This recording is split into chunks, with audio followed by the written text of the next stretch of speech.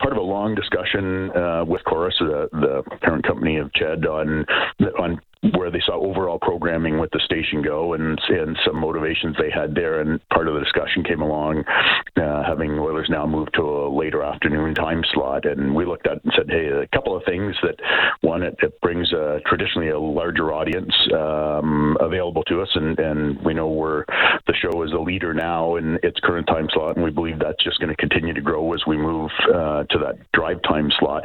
And the other is it really gives us, during the season, 5 p.m. till midnight with Reed's show of solid Oilers to be able to deliver all the depth we currently do, but in a window that you dial in, and there's no reason to tune out until midnight with everything that's going on game day. So it made sense to us. It certainly made sense overall from a programming standpoint where Ched wanted to get to, but we look at it as a chance just to keep growing it and reach a broader audience.